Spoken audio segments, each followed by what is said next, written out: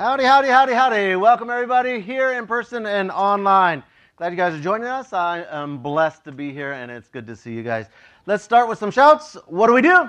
We love God and we love others. And what do we say? I love God and I love you. I genuinely actually do love you guys, and I'm so glad you're here. I get to look out and see all your amazing faces, and it just brings such joy to my heart. Every time I see you, every time we get to interact as a church and be together. And I'm also so stoked by your dedication to God. Week in and week out, your faithfulness in serving, your faithfulness in attending and being part of this church. And so I'm so thankful for that. I really do love God, and I really do love you. And so glad you're here this morning. We're in this brand new 4-week series called Jesus Objects. Jesus Objects. You know, I was saying that word over and over, like objects, and then I'm not high, but I was like objects. How's it supposed to sound? Like I can imagine if someone was high, they would be like super confused by Jesus objects or objects. But these are Jesus objects, where we're going to look where Jesus uses some objects to prove a point or to highlight a spiritual reality. And so that's what we're going to be looking at over the next 4 weeks. Now, they're going to come in the same sequence, and so this is going to be kind of cool. What we're going to see is we're going to see a setup, then we're going to see the object, then we're going to see the point of the thing, and then the proper response. So setup, object, point, and response. And we're going to see that each week for 4 weeks, so it'll be a little bit consistent, kind of cool. I think this series is going to be a total blast. I think it's going to be a blast, and so I'm excited. So we're going to check out our first one, and it's going to come from Jesus as Jesus objects in Matthew chapter 19. Now, this one is really famous, so it's not going to catch you by off guard. You're like, what? I've never heard of this kind of thing. So this one is pretty famous. Here we go. In Matthew chapter 19, here's the setup. This guy comes to Jesus in Matthew 19:16. Just then a man came up to Jesus, and he asked him, "Teacher, what good thing must I do to get eternal life?" "And why do you ask me about what's good?" Jesus replies. "There's only one who is good. If you want to enter life, keep the commandments." "Well, which ones?" he inquired. Well, Jesus replies, "You shall not murder, shall not commit adultery, shall not steal, you shall not give false testimony, honor your father and mother, love your neighbor as yourself." And that guy's like, "Yeah, all these I have kept," the young man said. But he knew inside. He said, "What do I still lack?" And Jesus answered, "If you want to be perfect, go sell your possessions and give to the poor, and you'll have treasure in heaven. Then come follow me." When the young man heard this, he went away sad because he had great wealth. So this guy comes to Jesus. He's got great motive. He wants eternal life. That's amazing. That's awesome. He's on the right track. He's asking spiritual questions. He said, "Jesus, how can I get eternal life?" That's the goal. The goal of life is to get afterlife in heaven, not afterlife in hell. That's the goal. So I got the right motive. He asks an excellent question. Now, his question is slightly off, and Jesus doesn't address it directly, and we'll see this a little bit later. But he says, "What good thing do I need to do to get this eternal life?" And so Jesus says, "Well, what do you mean by that? What are you talking about, good things?" And then he lists some off. Now, there were some areas that were easy for this guy to give to God, and we see it in the passage. He said, "Well, I don't murder, I don't commit adultery, I honor my parents," and that sort of stuff. They were easy to give God, and he's willing to do so. And this is true of us as well.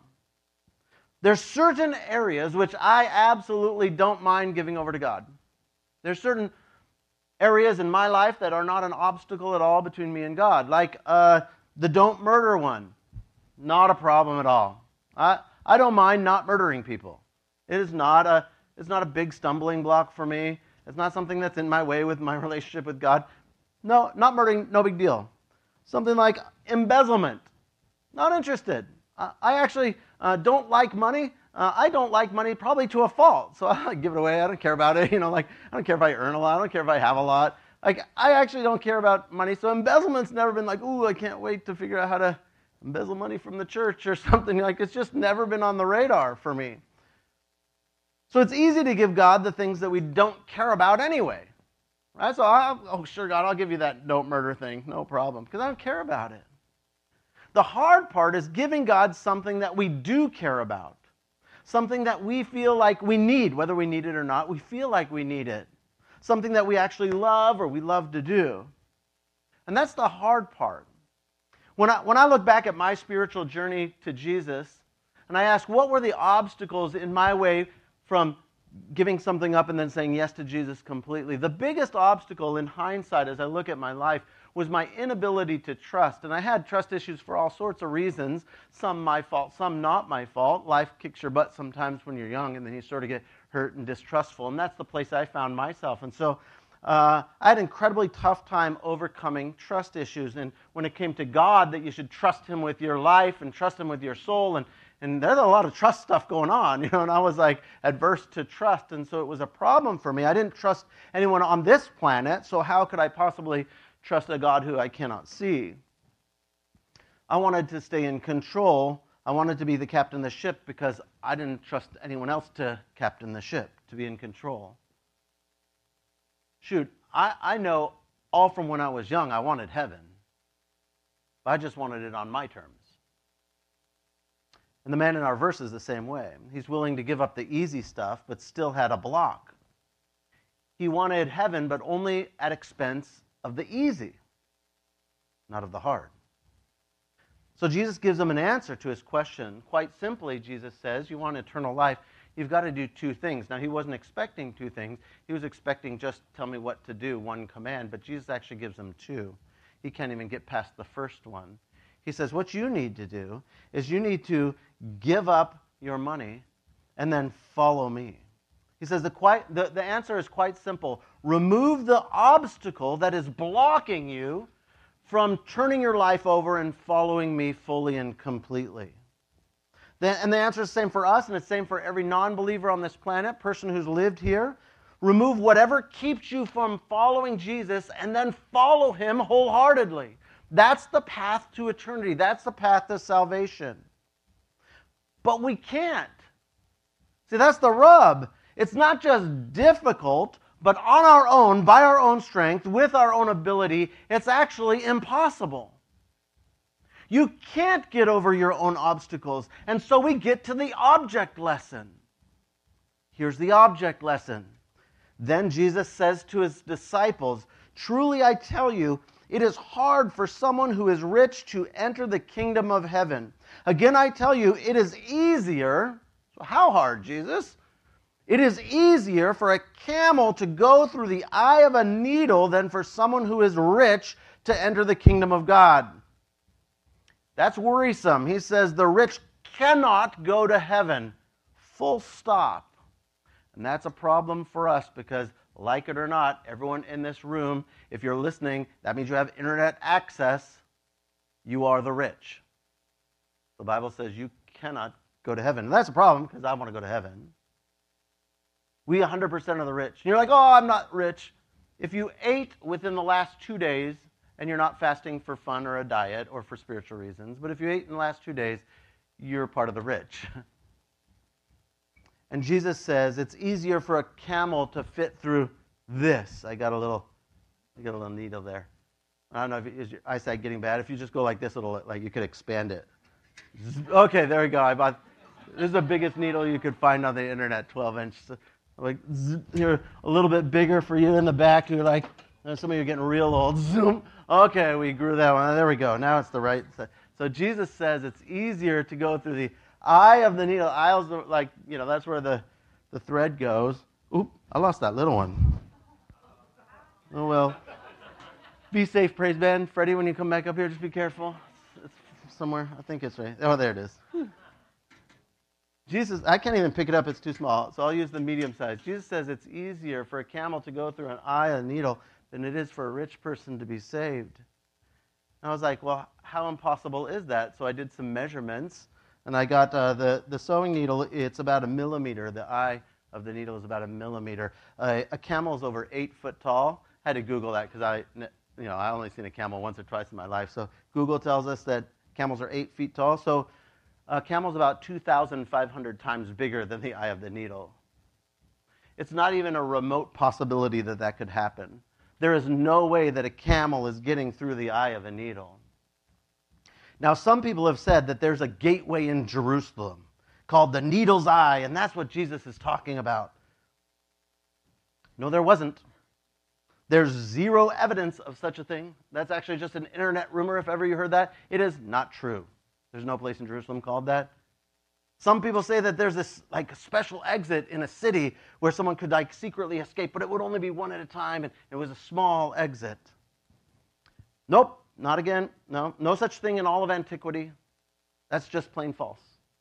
Now, some say that the word Jesus means is actually a sewing needle literally and only. And yeah, that's the correct one. It is literally only a sewing needle. That's what the word means, actually, sewing needle, to sew things. And so those people are correct. But what was the point? The point was, he said, hey, it is impossible for the rich to get into heaven. But the point isn't just to hate on the rich people, because what Jesus is saying is that person's riches were his block. His riches were the thing that was keeping him from following Jesus completely. And so Jesus says, do two things. Remove the block, for him it was riches, and then follow me.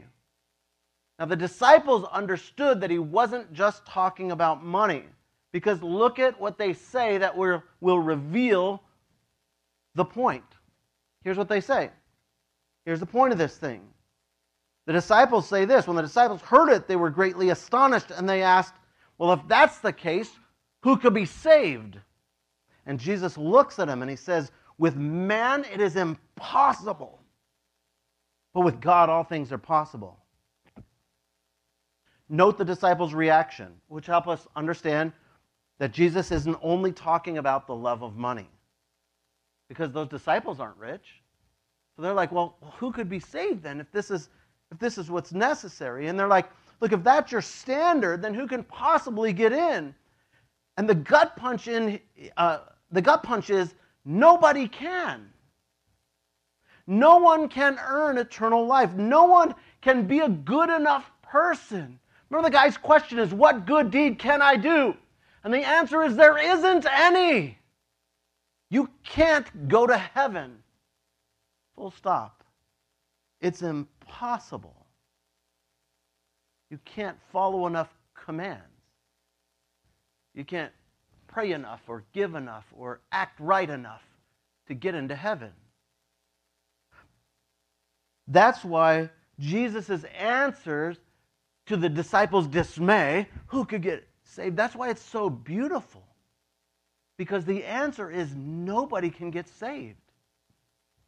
It's impossible, but God can do the impossible.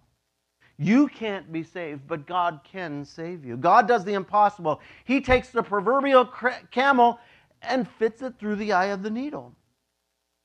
In my life, it took a little while, but God showed me that He was worthy of trust. That I didn't have to fear that He'd hurt me or let me down. That God had a hold of me, that He's got me, and I couldn't fall out of His hands, and He wouldn't betray me, and He wouldn't cause angst or trouble or sorrow to me. And God did the impossible, and He helped me to let go of the block that I had. Mine was trust. This guy had riches. And then to trust Him. In God and God alone, the impossible is possible. So the next time you think that, like, it's impossible for my Uncle Nick to become a Christian, or like it's impossible for that coworker to say yes to Jesus, or I think it's impossible that my stepmom would become a believer, remember that you're actually right. It is impossible. But God handles the impossible on the regular. God does the impossible all the time. For each and every single one of you who is here today as a follower of Jesus, it was impossible for you to become a Christian. It was impossible for you to get to heaven, yet here you are. With God, all things are possible.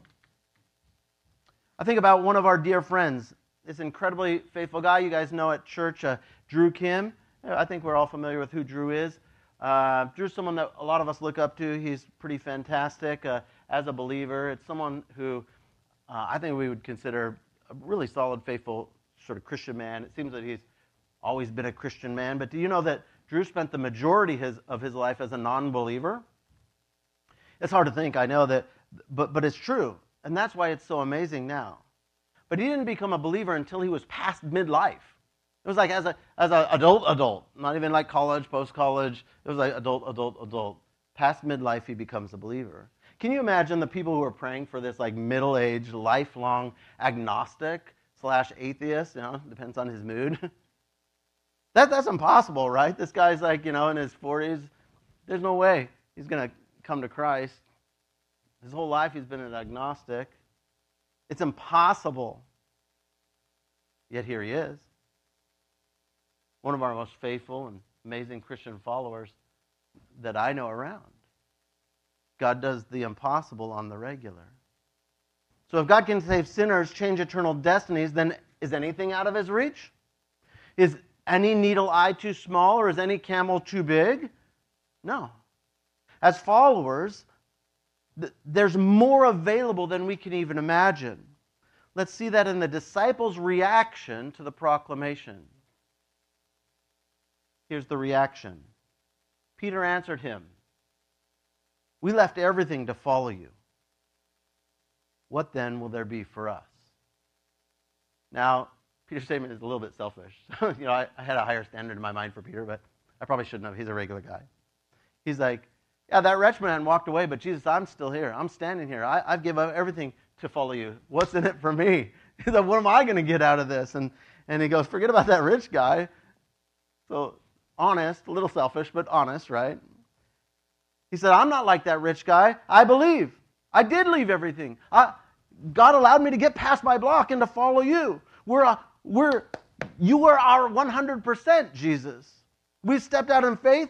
So what happens to those of us who are all in for you? And this is, I think, the position that we find most of our church members. Most of you who are listening this morning, God helped you overcome whatever that block was, and you said yes to Jesus, and you gave him your life completely. The position many of you find yourself here this morning is one where you are following God, where you have made choices to honor God, and it might have cost you even money and prestige. It could have cost you some of your friends. It's cost you stature even. But you've made a decision to follow Jesus. You do give your all for him. You've held nothing back, and you offer everything to God. Well, if that's where you find yourself this morning, here's the second point. The first point was no one could get into heaven except through God, and God does the impossible. But there's a second point that Jesus makes. The first was for non-believers. The second is for believers. Non-believers have hope because God can do the impossible. But what about for us who God has already done the impossible? Like Peter, I say, what's it for us then? And here's what Jesus says. Jesus said to them, "Truly I tell you, at the renewal of all things, when the Son of Man sits on his glorious throne, you who have followed me, you'll also sit on 12 thrones, judging the 12 tribes of Israel. And everyone who has left houses or brothers or sisters or father, mother, or wife, or children, or fields, for my sake, they will receive 100 times as much and will inherit eternal life. But the many who are first will be last, and the many who are last will be first." So Jesus says, even if you sacrifice in this life, there's an eternity to come. And you're going to be like 100 times up in there. You sold a property you gave to the church, let's say, just like Barnabas did, and you sacrificed some of your money. God's like, don't worry, I got you, fam. It's like noted. The check is on its way. The package is in the mail. Delivery date, heaven. I don't know when your delivery date. It's like whenever you die, right? So delivery date is waiting for you. The package is at the door. It's in heaven. God says, I have got reward for those who follow me faithfully, who have gotten rid of the block. Yes, I did the impossible. And then you say yes to Jesus. There's a reward for you. Your sacrifice and faith choices have a positive reward, just like poor choices have a negative consequences. Now, we follow Jesus because we love him, not to get something from him. But, just like in real life, when my kids do something that's genuinely loving or sweet or cute or nice, when my kids genuinely care about my wife and I, it causes something in us. Like, like my daughter, she'll be like, oh, Dad, I just wrote you this card and drew a picture or something. I will do it. What do you want? I'll give you anything. What do you like? Like I'll do anything for you. Sometimes like one of our church kids will come up and they'll say, oh, Pastor Sam, I drew you this, and there'll be like picture and it says Pastor Sam, and like, I'm gonna cry. It's like, kid, what do you want? I will buy you any toy. I will do anything for you. Not to bribe them or buy them off, but because I'm so stoked by their love and care for me. And that's how God says. God's like, oh, I want to give you so many good gifts. My kids are nice to me, and not to get something, but they're genuinely nice to me when they are. Now they're going to be really nice after church, and they'll be like, hey, Dad, can I get something? Yeah, if it's genuine. I don't even care if it's like half genuine. I'll take it, And then I'll give you some good gift. My wife and I try to figure out, like, oh, what can we plan? How can we prepare? What gift could we give? What would be fun? How can we build them up and bless them when they genuinely honor us? And so that's how God looks at us the same way. Yeah, you're not doing good, or you're not being faithful in order to earn heaven or to earn God's reward. But when you do, God does reward you. He looks for ways to bless you. And so to all who give up something willingly to God, sacrifice maybe your time, sacrifice your money, you're here at church, sometimes earlier than you want to be on a Sunday. You choose His eternal kingdom over your temporary castle. You love others even when you want to punch them. This week we were going to McDonald's to get an ice cream at 8:30 at night. It was packed. I don't know why everybody else wants ice cream at 8:30 at night from McDonald's. And then we couldn't get in the drive-thru, so we're waiting sort of in the street part. And you have to leave a gap so the other cars can go. And I'm sitting there, and then a car comes behind me, and then it pulls into the lane beside me, but that's the opposite lane. And then after a space comes up, he like zoops right in front of me. I'm like I'm leaving the space open so like people could go through, and I was like, oh, come on now, my wife and girl, they're in the car. I was like, you Teslas, you all arrogant Tesla drivers. And I was like, oh, you know what? This is a perfect time.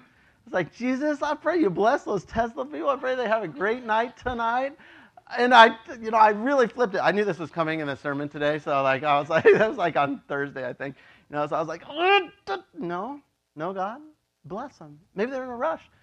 They had to get that Fanta soda. They ordered like a soda. Maybe they, had some there was like a heart murmur, and that will help calm their heart murmur. And God saved them with the Fanta soda that they ordered. It could be, I don't know. And so I chose to not hate, not be angry, not be jealous of their, matte gray Tesla that looked pretty sharp. But just let it go. Blessed them. Moved on. And so God says, you live my way, not your own way. You follow what I do, not what you want to do.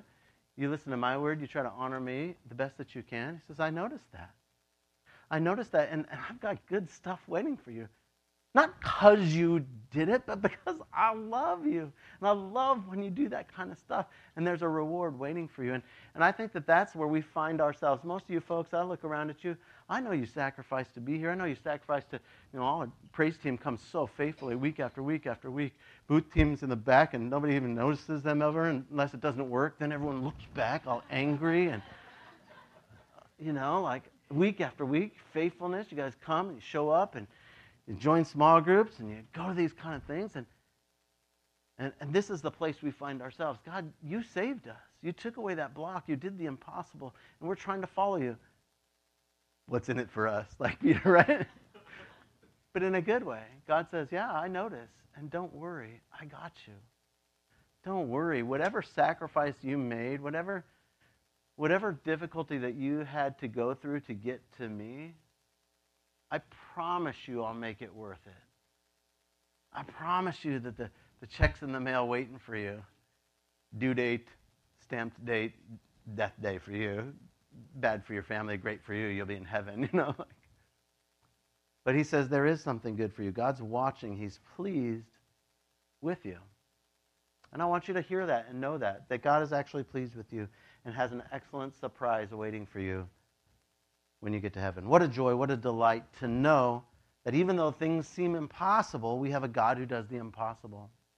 We follow a God who is gracious and generous and has an incredible reward for those who push their chips all in with him.